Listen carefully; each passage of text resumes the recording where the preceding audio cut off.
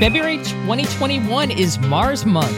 There are 3 missions from different countries about to arrive at the Red Planet. And to talk to us through these missions and what they're up to, I spoke to the authors of the wonderful book, The Search for Life on Mars, Elizabeth Howe and Nicholas Booth. You can still find us on social media. Please give us a follow at Space and Things 1 on Twitter, or get involved at Space and Things Podcast on Facebook and Instagram. And while you're at it, why not consider giving us a review on your favorite podcast provider? But right now, we hope that you enjoy episode 24 of the Space and Things podcast. Oh my God. Unbelievable, but it is right to done. You're listening to the Space and Things podcast with Emily Carney and Dave Giles. I'm Emily Carney. And I'm Dave Giles, and welcome to episode 24 of our podcast. Emily, how are you? I'm doing great. I'm doing good. I'm hanging in there, just coping with all the stuff going on, still quarantined, but I'm feeling good. So, we kind of dropped a little, I guess not a teaser, but we kind of alluded last week. We've gotten some screener copies of a certain new TV show that's coming up soon. Yeah. And I have been watching them. I'm not done with it, but I've been watching some of them. And obviously I cannot give away spoilers. I'm obsessed. It is so freaking good. So I'm very excited about it. So that's all I have to say. I don't want to give too much away because, I don't feel like getting sued by Apple TV. So. Yeah, I need to sit down and watch those episodes pretty soon. But you're gonna love them. It starts next Friday, I believe. So yes, it does. The rest of you, episodes 1 and 2, do go up next Friday, and maybe we'll talk a little bit more about that next week as well, and give you a little bit more of absolutely of our thoughts on what's coming up. One thing which I think is quite funny, one of our patrons, Susanna, has sent us a tweet saying that she's got this idea for a new segment for the podcast, where every week we work in a way of you doing reading a tweet with a different British accent. Oh, my goodness. Oh, no. Oh, boy. So I'm in trouble. Maybe that's something we can start next week as well. Yeah, I think we can do it, but I'm going to be banned from ever going to the British Isles ever again. I'm never going to be allowed there. They're going to issue a statement this chick cannot come here ever again, because I'm going to offend every damn person that's there. And there's a lot of British accents. That's the thing. It's amazing for such a small island how many different accents there actually are. But I'm sure you're going to do a mighty fine job when we get onto that. But oh my God. Oh, I'm already preparing the music, which I'm going to have playing underneath every time we're doing it. So I'm looking forward to that. Hey, Emily, I've got something else I wanted to bring up with you. Space Hipsters is about to turn 10. Yes, it is. It is. I believe the day is February 15th. So, next week Monday. It's going to turn 10 years old. Congratulations. Thank you. I can't quite believe it's been that long. So much has happened in the last 10 years. Much of it I was not anticipating. I didn't think we'd have that many people in the group. When I first started it was like a joke. Yeah. I was it'll be me and 4 people just, shooting the breeze. And then it just kind of blew up over the years. So really, it's been a trip and I'm really excited. If anybody who listens to this podcast is on Space Hipsters, check us out. I think we're going to have some little giveaways next week and some fun activities. Nice. So if you're in the group, come check it out. If you're not in the group, I suggest you join. So you might like it. It really is the best group I've ever found for people who are interested in space on Facebook. And also that you're doing some pretty cool badges or patches that are being sold at the moment for some charities, I believe, that Tim has designed. Yes, we have some. I gotta give Tim a shout out. Absolutely, Tim Gagnon has designed our 10th anniversary patches, and I'm a little biased. I love Tim's work, but these are spectacular. I mean, this is really touching. Really kind of meshes the two, the last decade together really well if you see it. So I think they're $10. They're $10 a pop. So and they're on sale now. Where I believe we're doing the pre-orders. So. Just if you're in the group, I think it's in the pinned announcement. Go get your patch sales in. Yeah, I hope that we get Tim on at some point to talk through his art and all these different patches that he's designed over the years, because he's a fascinating man, and some of the things he has done are incredible.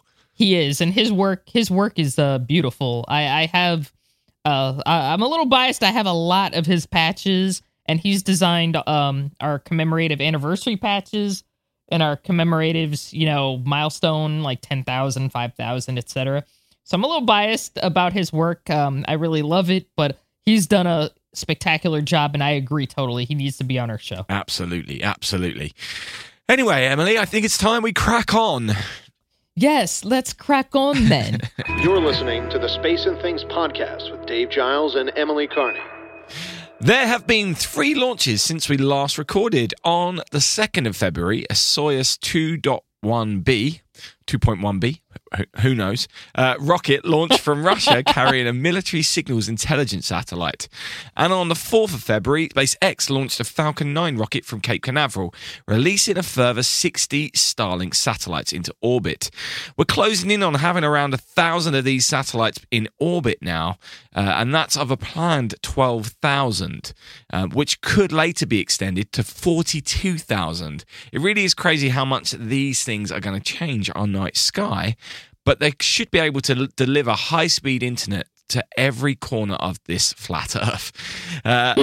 So I feel there's a whole debate that we could have here about these satellites and what they do and their impact on our night sky, but that's for a later podcast for sure.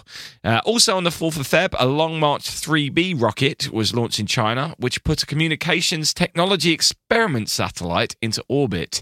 As always, videos of these launches will appear in our show notes, and if they don't appear on your podcast provider, then just check out our website, spaceandthingspodcast.com. We unfortunately have some sad news to report this week. Millie Hughes Fulford, NASA's first female payload specialist, has unfortunately passed away at age 75. Hughes Fulford flew on the Space Shuttle Columbia back in June 1991 on the STS-40 mission, where as a cell biologist, she was responsible for overseeing some of the experiments on the Space Lab Life Sciences 1 mission. This was the 5th Space Lab mission and the first dedicated to biomedical research. We will, of course, post an obituary so that you can learn more about her incredible life and career, and we'd like to send out condolences to her family and loved ones. Absolutely. Elsewhere, this is a bit of a roundup here. Northrop Grumman test-fired the rocket motors of the new Vulcan Centaur booster. The European Space Agency also announced that they are recruiting new astronauts, and there's going to be a virtual press event this Tuesday, the 16th of Feb, so keep an eye out for that. I'm hoping they're looking for tall, clumsy musicians. And finally, Lockheed Martin have selected an ABL Space Systems rocket, which is a company from California, to be their first launch from the island of Unst in Shetland, which is way up north in Scotland. Hopefully, sometime next year. So space rockets flying from the UK. Well, I never. Anyway, it's time for Mars. Discovery Houston, 20 seconds to LOS TDRS. Roger, nice to be in orbit. Just before we started recording tonight, it was reported that the UAE HOPE probe entered orbit around Mars. It is the first time that the United Arab Emirates have sent a mission to Mars, and is one of the 3 missions arriving there this month, with China's Tianwen-1 mission due to get there on the 9th of February, and NASA's Perseverance following with a landing attempt next week. In order to find out more about these missions, I contacted Elizabeth Howe and Nicholas Booth, who last year co-authored and released a book called The Search for Life on Mars, the greatest scientific detective story of all time. The pair are definitely experts in this field, and I had a great time interviewing them. They were very gracious with their time and even put up with the fact I had 2 brief power cuts while we were recording, which has actually never happened all the time I've lived here. Anyway, I hope that you find this as informative as I did. It's another one of those interviews which went to places I just did not expect. This is really a wild place up here. So, welcome to Elizabeth Howe and Nicholas Booth. Thank you very much for joining us on Space and Things podcast. First of all, one at a time, introduce yourselves. What's your background and how did you end up writing a book about Mars? Let's start with Elizabeth. Okay. So my journey to where I got today is a long one, but I would say the most important things to know is I came into this as a young enthusiast. I saw the movie Apollo 13 in the 1990s when there wasn't much discussion about space, unlike today. And I just kept on going. You know, I said, this is my passion. I want to keep pursuing this no matter what the greater world tells me. And eventually, through a series of adventures and perhaps misadventures, I became what I am today. So I'm a journalist who focuses on space exploration. I write for places like space.com, and I used to write for Universe Today, which is also well known in the community, and Forbes. And of course, I have these books, including this one with Nick. And I have other income streams coming in through consulting and through teaching, but the space stuff is what I want to talk about today. So the story of how Nick and I got together, and I'll let Nick speak about his own experience, which is quite interesting as well, is that I was going on a flight to Kazakhstan to watch a space crew go up to the International Space Station. And while I was out there, I was, of course, tweeting about it because who gets to go to Kazakhstan very often? Yeah. This is obviously pre-pandemic, folks, so please don't lecture me about travel during the pandemic. So anyway, 2018, I'm out there. I'm following this mission. It's fascinating, all the Russian history, etc., putting this out there on Twitter. And then I get this message from a fellow I never heard of called Nicholas Booth, going, hello, I had this Mars manuscript from the 1990s and it's on floppy disks. And I think it fell on me during a search of my parents' attic. And how would you feel about updating this manuscript? And of course, I had never heard of this fellow. I was very poorly informed, though, because I soon started to Google and noticed that he had done many books at that point, and so including space books. So that's how the collaboration started. And we have become not only colleagues, but also friends, sort of sharing this idea across the ocean that space is important, that space is a way to leverage the talents of the next generation, and that Mars is where we need to go next. And so, Nick, why don't you introduce some of the work that you have done? Sure. Thank you for telling everybody I stalked you while you were in Kazakhstan. But there we go. But I've been to Kazakhstan in '94, and it is such an amazing place. And it was absolutely surreal. I still get the feeling. If anybody who sees this or hears this gets the chance to Kazakhstan, you should. It is quite extraordinary. I was a space cadet, like Elizabeth was, because I'm now in my 50s. It does make me laugh because last time we did a podcast, Elizabeth said, and Nick's been following space since 1976. I was like Doogie Howser because I followed it because I was mad keen on it. And I wrote to people at JPL for information about Viking, which had just landed. My claim to was I was the youngest Brit to work at JPL. That's another story I can tell you another time. But I basically just went to college, realized I wasn't good enough to do research. And they always say, if you're not good enough to do anything, teach, which is a load of nonsense. If you can't do anything, write. So I did. So my first job was on Astronomy Now magazine, where I worked for Patrick Moore. And then I worked for newspapers. So from 89 until 99, so that span of space missions then. So I was very lucky, but I then left newspapers, went into television, did other things. I would say that, I've written books about spy. I've written one about a famous forgery.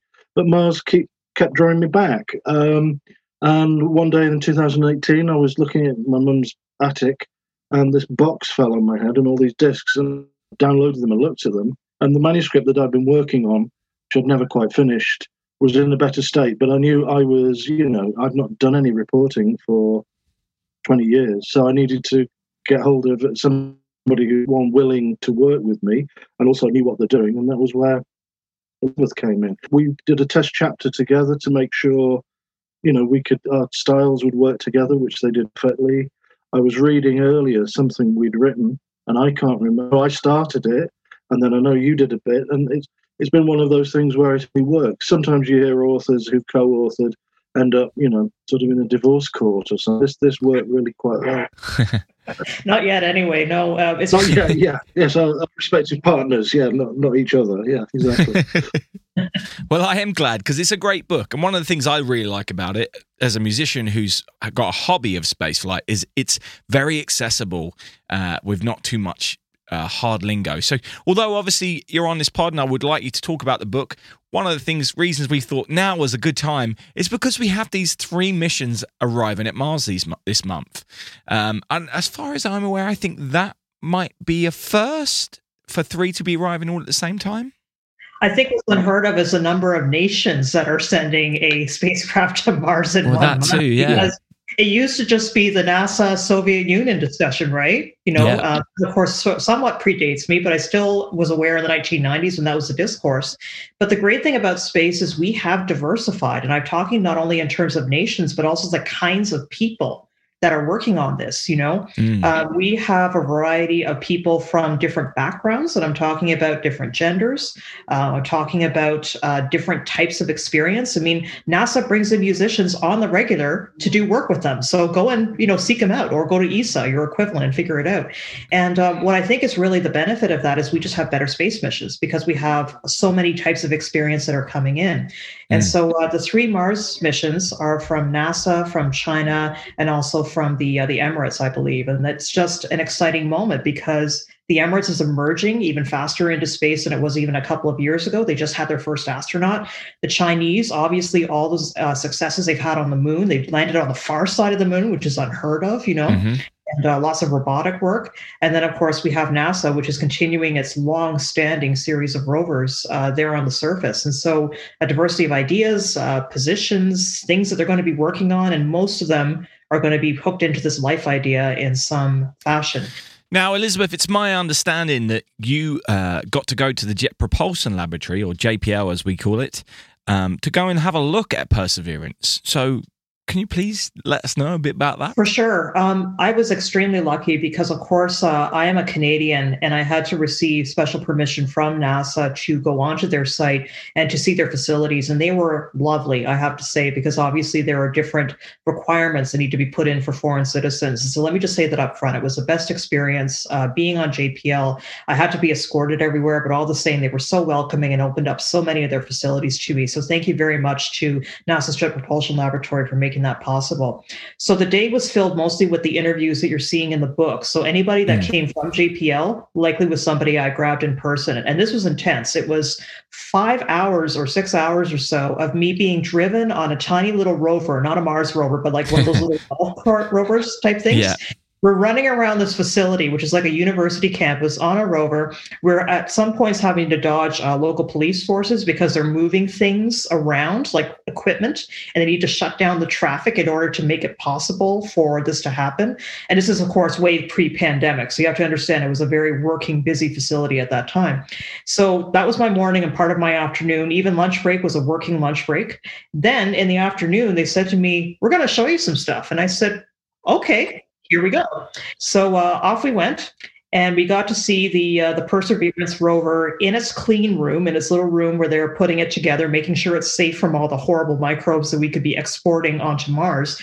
And I was just speechless. I was behind this glass wall looking at this rover, and they just sort of showed it to me. There was no warning, right? And I'm out of words. I'm going, but that thing over there, that's the Mars rover, right? That right? And it was incredible seeing a piece of hardware that's going to be landing on a planet millions of miles away, and that is going to be so representative of all of the thousands and thousands of people from, as I said, all walks of life, all types of jobs, all types of backgrounds being on there. And now it even has a little monument on it to thank the first responders, right? Because of this pandemic. So they're also thinking about that. And a little disc that is carrying millions, or maybe not millions, but thousands of names from people who wanted to have their name shipped to Mars. That NASA had a little competition.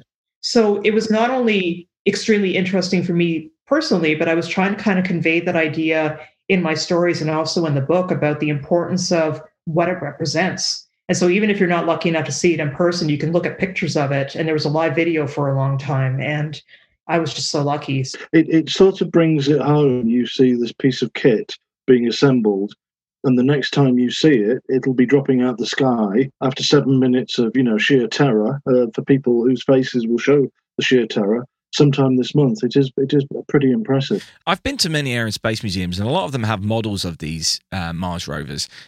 But I always wonder what the real size of these things are. When we see photos of them on Mars, You don't have any perspective. There's no human standing next to him that we can compare it to. So with Perseverance, I mean, how big is it? It is big. You could ride on it. I mean, I'm not saying that it's like a huge situation, but I would say a pony, a good-sized English pony would probably be the right way to describe the size of Perseverance and its predecessor, Curiosity, which, of course, has been running around doing its thing since 2012. So it's inspiring. The other rovers, because we should point out that the Chinese Tianwen rover and the ExoMars, the Rosalind Franklin, are much smaller. They're more like little kind of the front end of a VW Polo, for want of a better expression. Right. Okay. I JPL with, and was reported on Pathfinder and Sojourner. Sojourner was like a microwave oven with wheels. It was tiny, and when people saw it for the first time, there was a reaction of, was that a scale model?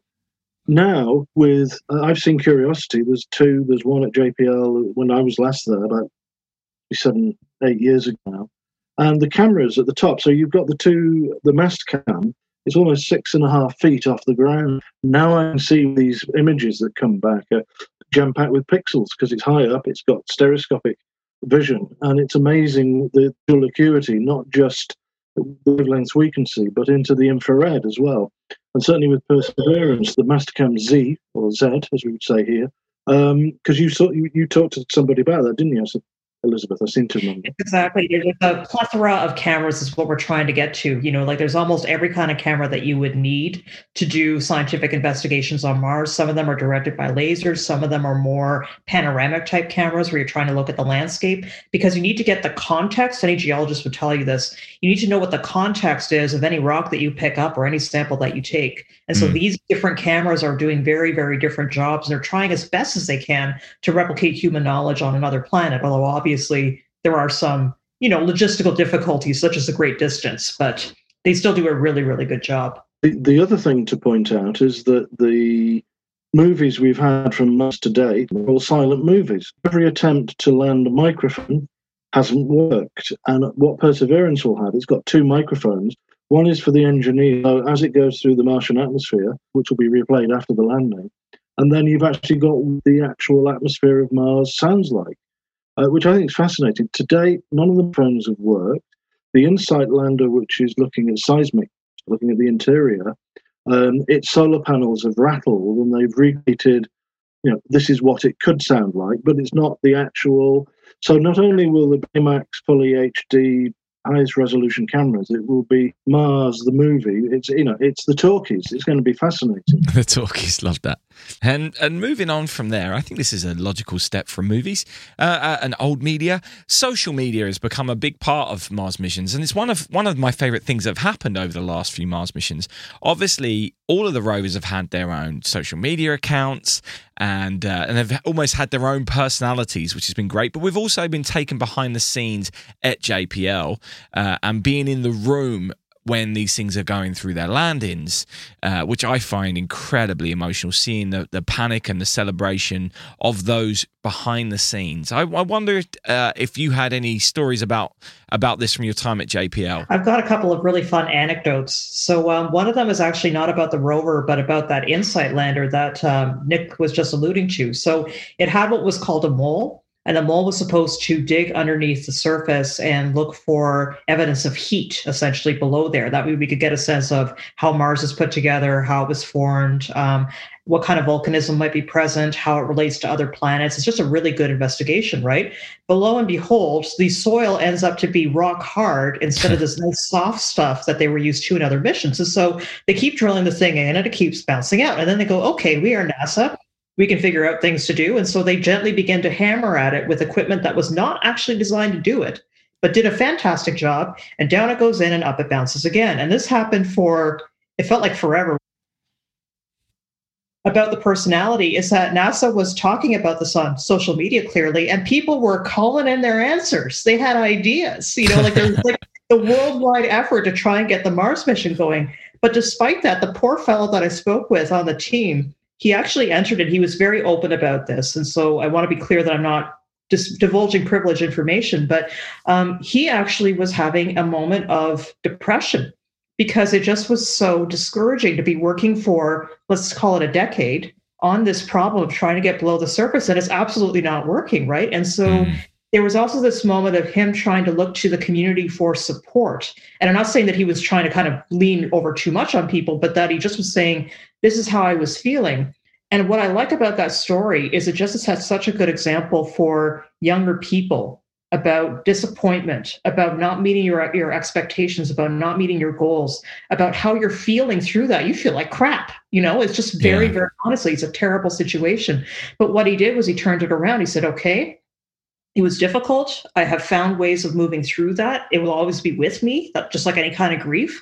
But at the same time, it's a valuable lesson learned and also a valuable way to model exploration for the younger folks that are coming in. So that's one of my favorite stories. And the result of all that, by the way, is NASA just decided to suspend the investigation with the mole about 3 weeks ago, I think. They ran a report with an independent board looking at InSight, and they said InSight's done a great job in terms of meeting all of its work, but its power requirements are starting to diminish. It doesn't have as much power available. So NASA finally had to make the hard choice of, let's cut the experiment that's not working and focus on the experiments that are. That way we can get the most science return out of this mission possible. But they will take the lessons learned, as they call it, and move it into other missions. So you can bet they're going to try this again at some point. Don't worry. I'm sure they're already on it.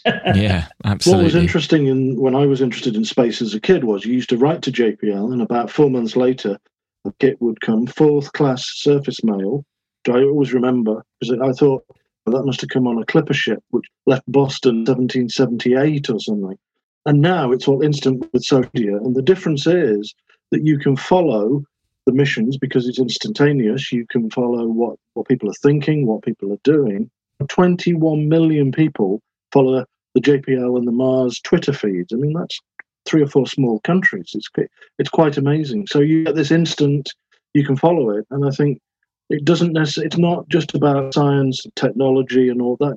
It's important, obviously, in building these things, but it's the emotional journey that we'll have that you follow and you think, wow, what would I do if I was in that position? And that's why I think it was a bigger grab. I also want to talk briefly about the Opportunity mission, which was one of the 2 tinier rovers that ran in the early 2000s.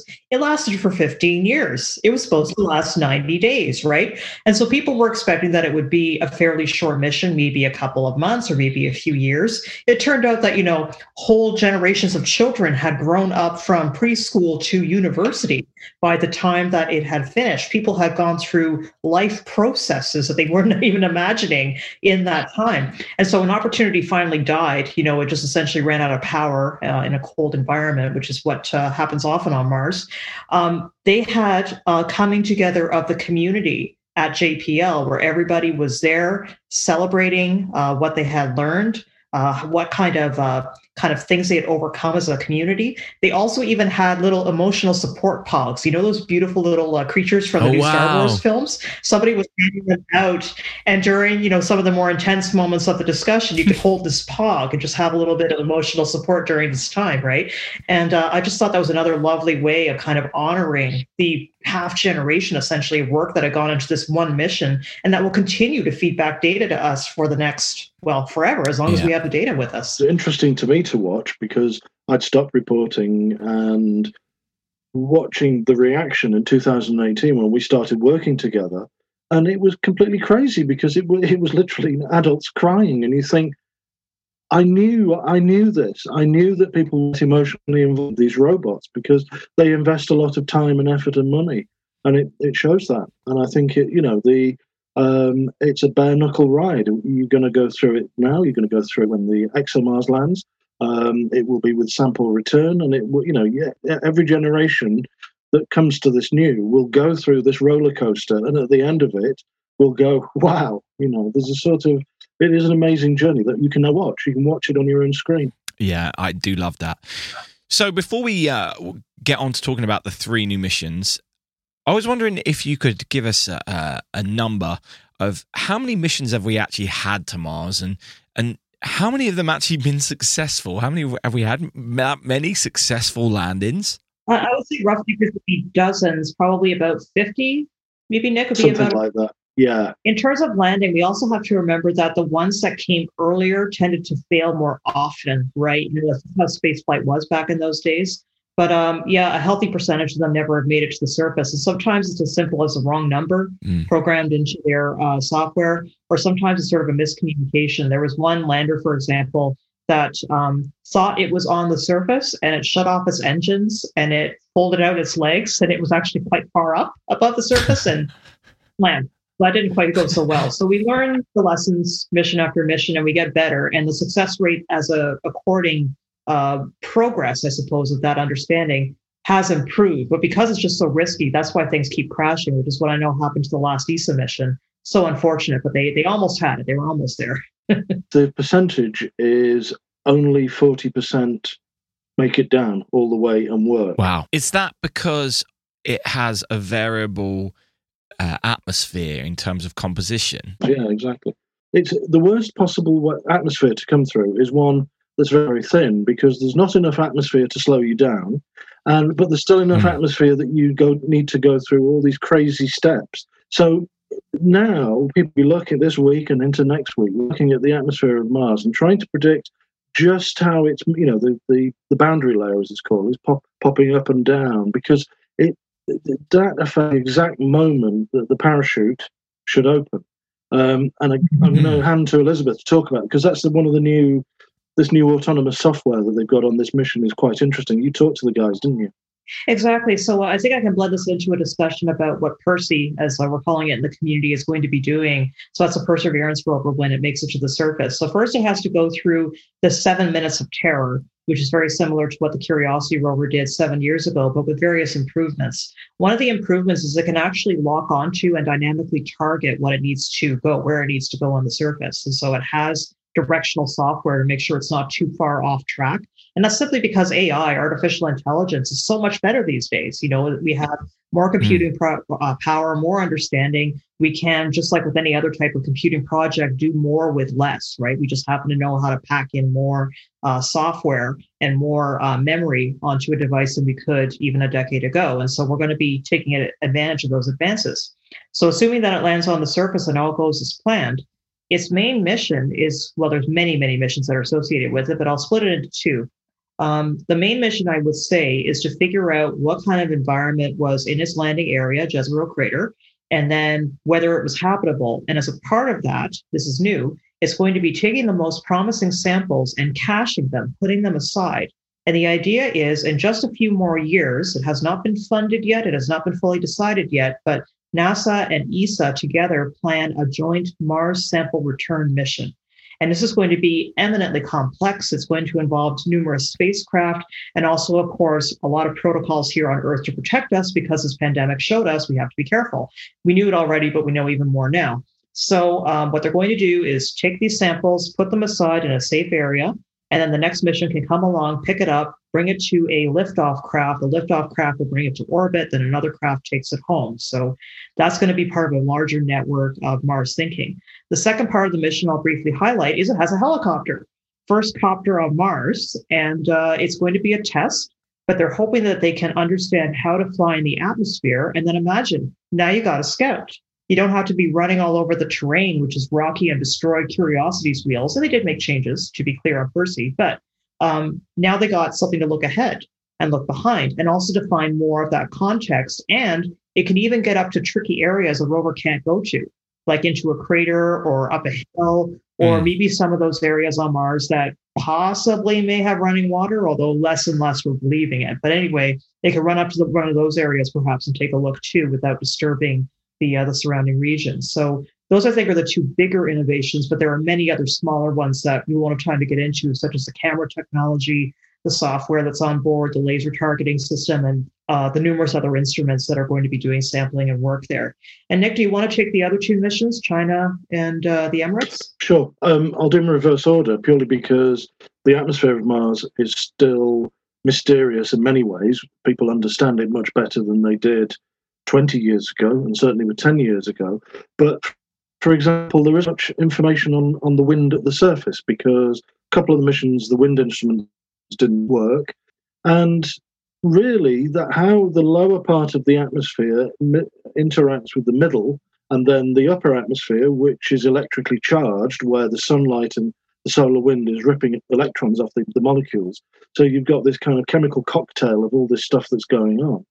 One of the missions that's there, the MAVEN mission, built and operated originally by the University of Colorado, has found that the biggest things found is the fact that all this stuff that's being pulled off the Martian atmosphere probably is responsible. Those processes have removed the atmosphere of Mars over time.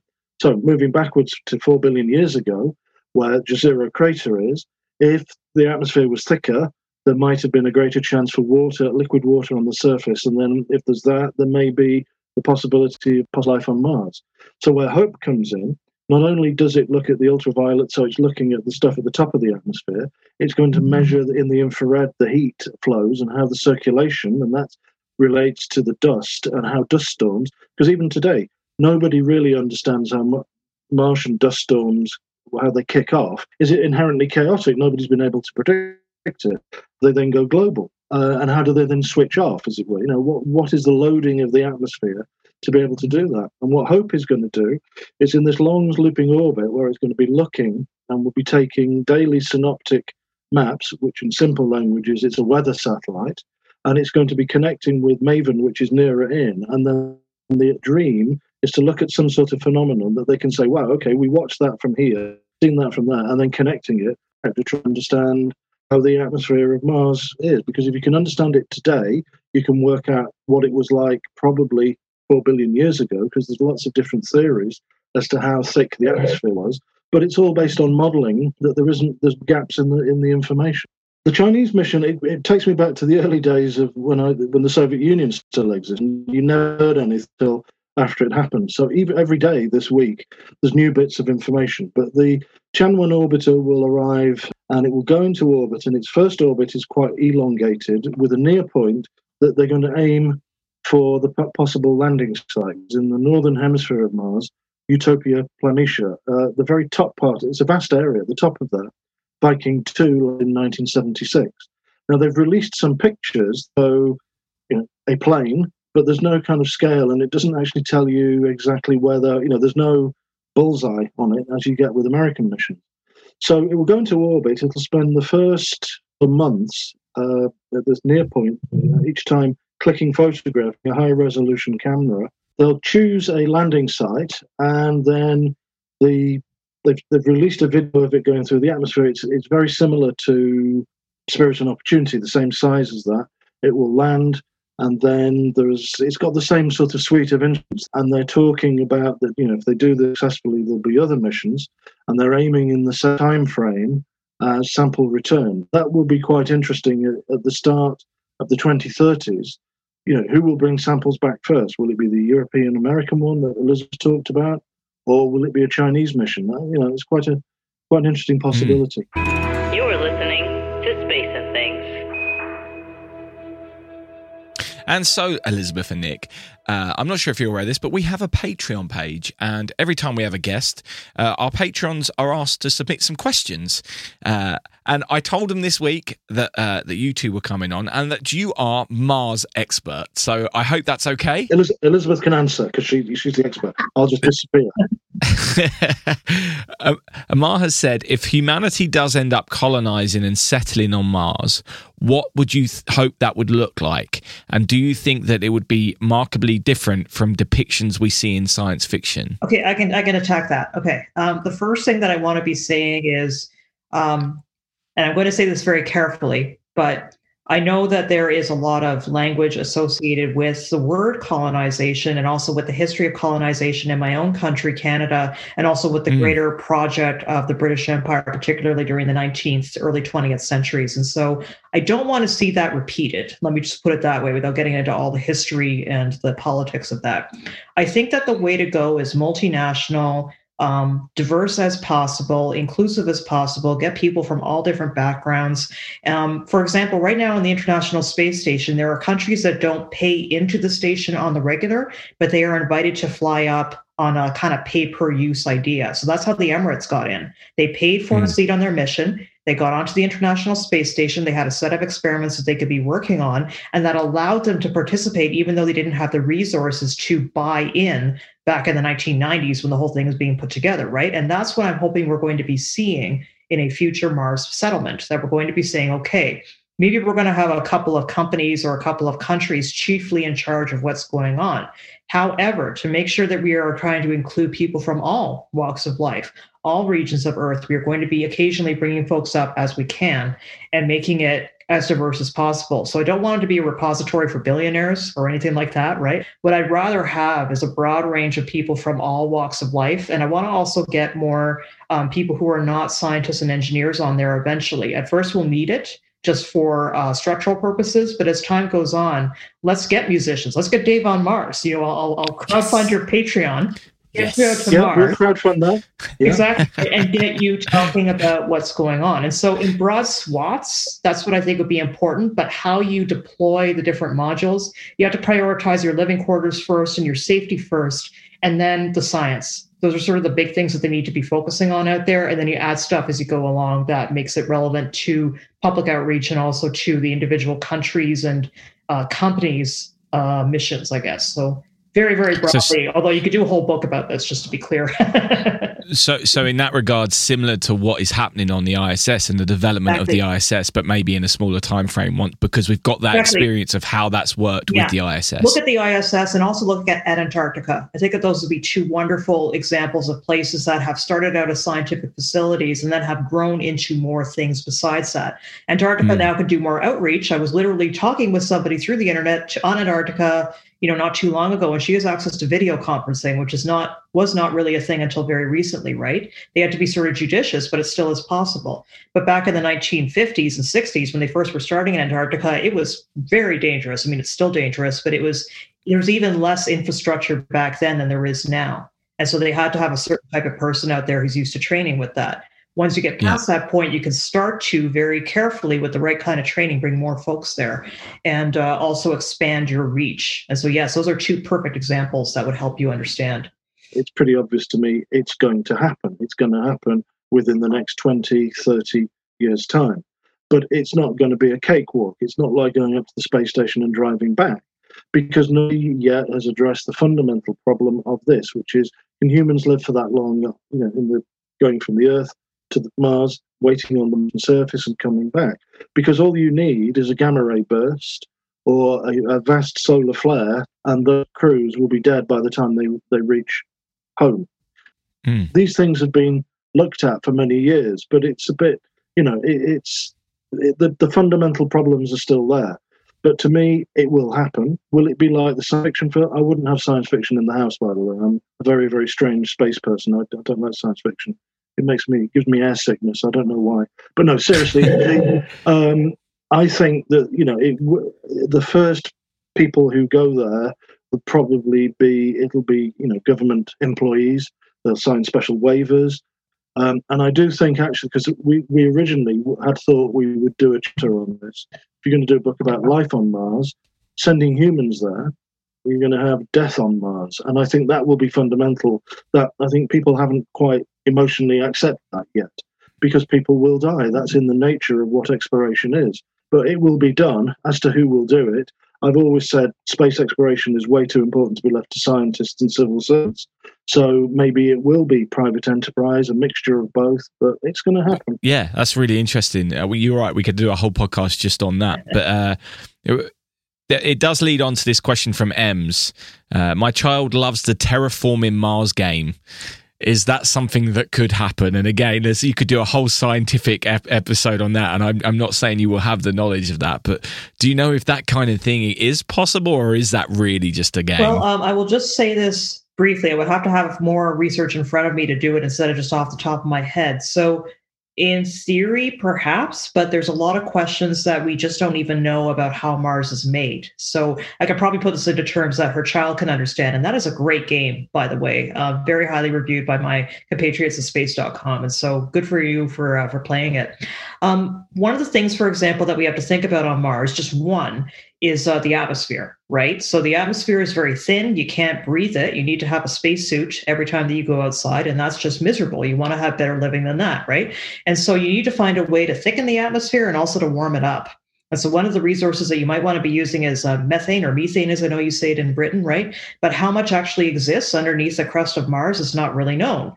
And then say that we do know how much is out underneath the crust. How do we get it out of the crust, right? And so some people are saying that the processes to get it out would be more complicated than we could really imagine with today's technology. But I can always put the Star Trek idea out there and say, in the future, something magical may happen to make that work. But just for the time being, with the technology that we have, we can't foresee it, perhaps, but perhaps in a century or two, we could have a different discussion. Now, Nick is more the scientist, so I'm going to stop before I go out of my expertise and go to him. So what would you have to add to that, Nick? I failed A-level chemistry. My school asked me not to do it because they didn't want it. So I'm one to talk about science, aren't I? On the Perseverance lander that's coming, so in every science fiction film, when people are eating potatoes and wandering around and doing all this stuff, there's some sort of machine that turns Martian air into water. For the first time, there's an instrument on Perseverance called MOXIE that's actually going to do that. It's the first ever experiment that can you actually take stuff from the Martian atmosphere and turn it into, it's like a sort of fuel cell in reverse. Can you get oxygen and can you get water from hydrogen as well? Can you do that? So before people are galloping off into, the sort of 23rd century, the basics have got to be there. Yeah. It is, it was one of those things that came from science fiction. There's now a sort of scientific basis to say, yes, it could be possible, but you're not talking, again, you're talking about having to do a lot of brute force engineering. Well, InSight spent a year trying to dig a hole and it couldn't do that. Yeah. So I think, will it happen? Not in our lifetimes, and it might be centuries before that happens. I add just one more thing very quickly, which is we would obliterate anything on the surface if we were to terraform the surface of Mars. We may deem that is the right thing to do perhaps in the future, but I would say that if there is a chance of even one microbe, that we're again having this colonization discussion. We had human rights that were terribly, terribly obliterated during some of the empire-making activities of a century or two ago. Let's remember that while we're talking about terraforming or changing other planets, because there are other beings perhaps that would have rights attached to them. Yeah, absolutely. There is a whole new question of morality. So I think the immediate future with Mars exploration isn't just, decolonizing it and the words that you use. There are actually some fundamental moral questions. And, that's not us. We're not moral. Well, I'm not moral. It's quite moral. And I probably can do philosophy, but I can't. I'm just some old bloke who just sort of sits reading too many books. Yeah, I'm not a person of morals either. But that's another. You're a musician. Yeah.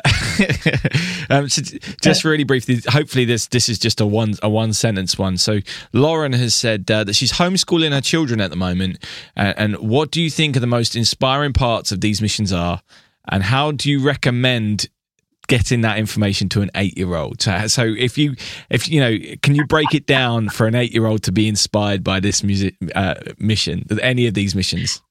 Lauren, the first thing I would say is look at what your 8-year-old's interests currently are. Okay, so I'll give you a small example from a person who's a bit older than that.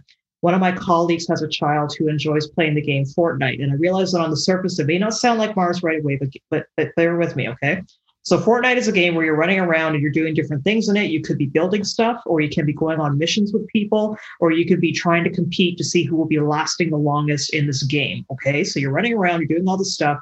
So on the surface, it just sounds like some silly video game, right? However, they are embedding into this game characters that come from different, as they call it, universes or franchises, and some of them are space related. Okay, so they have Star Wars characters in there, for example. And so you can begin with something like that your 8-year-old already enjoys, and then find a space angle to it, is what I'm saying. So their thing may not be video games. It may be a board game, in which case Dave already put out the recommendation of Terraforming Mars. So if they're into board games, show them Terraforming Mars. If they're into books, show them some books that are related, right? So meet their interests, think about what they enjoy, and then just show it and see how they react. Let them direct the learning is really the most important message that I have here. And it may be that they don't latch on right away. Maybe it's something they hit on when they're 16 or when they're 26 or 46, right? But at least you've done the job in showing them and let them decide what to do next. Don't force it. The last thing I would want is a kid learning space and hating the whole thing, right? But if they're enjoying it and they're really going through the process and they seem to be sort of meeting you at that common ground, then you're going to have a lot of fun. That's what I would say. That's great advice. That is really great advice. My advice is take your 8-year-old outside and show them the sky. because at the moment Mars is very bright. It's not as bright as it was in October, but you'll see this red dot. It looks the colour of blood. And then get a telescope.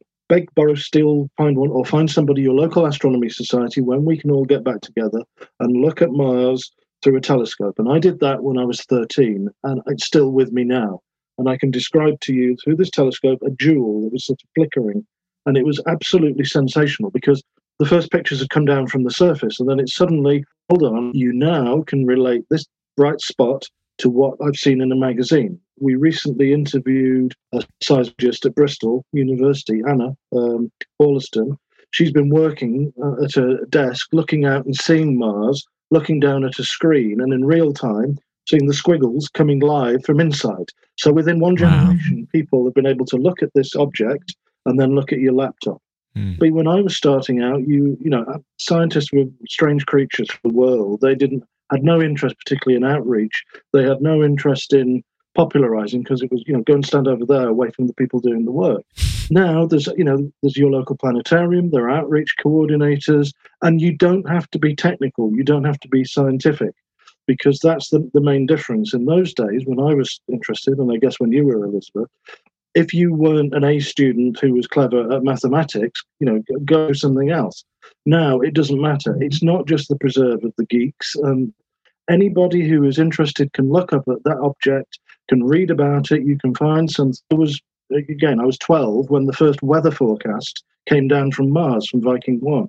Weather on another planet. Wow, you know, and it's Lauren, your 8-year-old will find something that will, you know, set a spark. It might not be straight away. You know, it might wait a year till we can actually get out, till you can go to the planetarium. We'll find some and just encourage them in that direction, because they don't have to be a rocket scientist to be involved. Absolutely. Really, the big difference is now it's going to take poets, it's going to take musicians, it's going to take everybody will be involved in this adventure. And I think that's what it is. It's the greatest adventure of all time. And that's why, you know, we did the book with the same subtext. It's an adventure to try and understand it. Full circle. I love how you did that there. Really, really, really good. Yeah. I also really appreciate that 3 times or 3 or 4 times in this interview, over the course of the interview, you made it apparent that musicians have a place in this world, and I'm very happy about that. So. They can all go on a one-way ticket. Fantastic. Thank you so much for joining me. I appreciate we've had power cuts and connection issues and all kind of stuff, and we've got through it. So I really appreciate you've given me this time and all your insight. I'm sure our listeners are going to love it. Thank you so very much. This has been wonderful. Thank you, Dave. Endeavour Houston, we see a nominal MECO, OMS 1 not required. Welcome to space.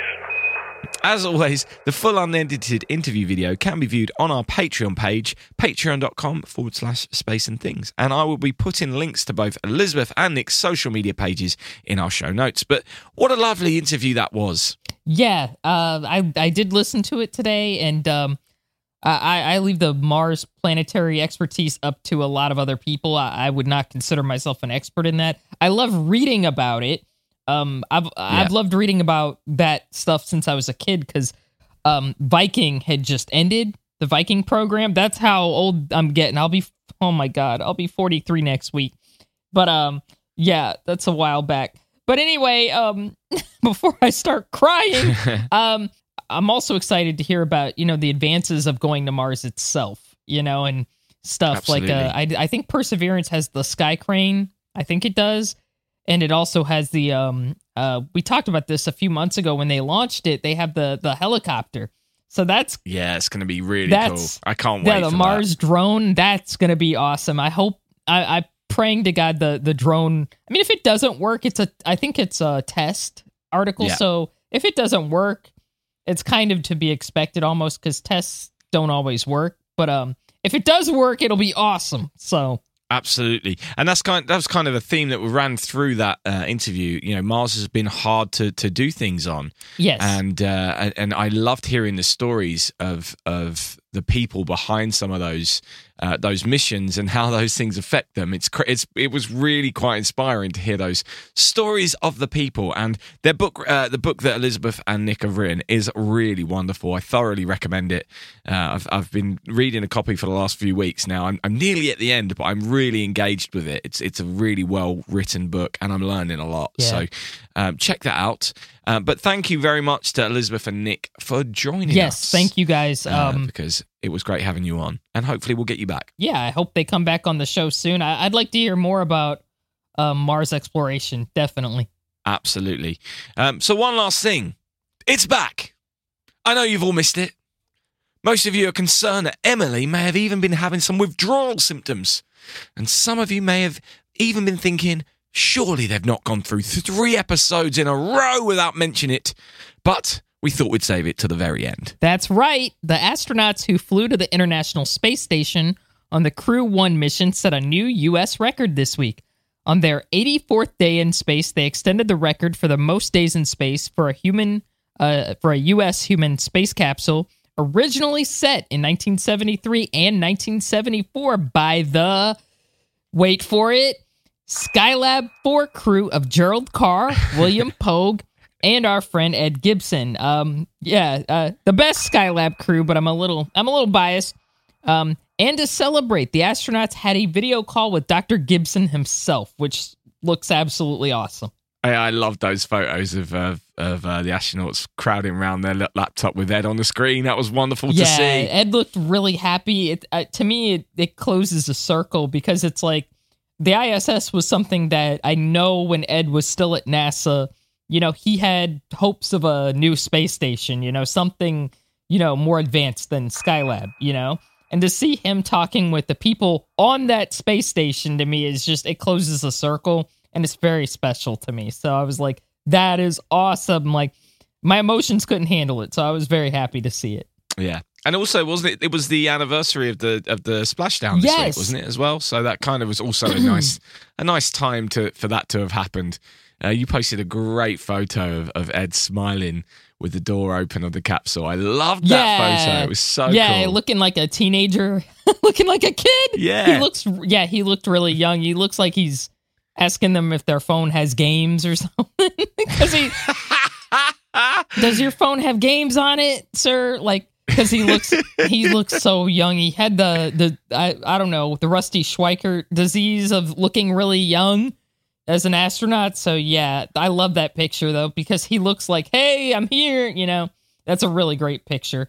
And they were in, I don't know, I'll shut up. I don't want the whole show to be about Skylab, so I'll stop now. I'll stop now before I get carried away. Anyway, it's good to have it back, yes, Emily. It's back. Now we got to restart the clock, so... Yeah, reset the clock. Hit the button and restart. Yep. That's all we have time for this week. We hope that you enjoyed this podcast and our interview with Elizabeth and Nicholas. Thanks to all those who continue to support the show and to those who hit that share button. Now, next week, we're going to be covering the 50th anniversary of the Apollo 14 mission with a very special guest that we are very excited about. Absolutely. Yes, it's going to be awesome, so don't miss it. And thank you so much to all of you for listening, and please remember, in space, no one can hear you me. Space and Things has been brought to you by And Things Productions.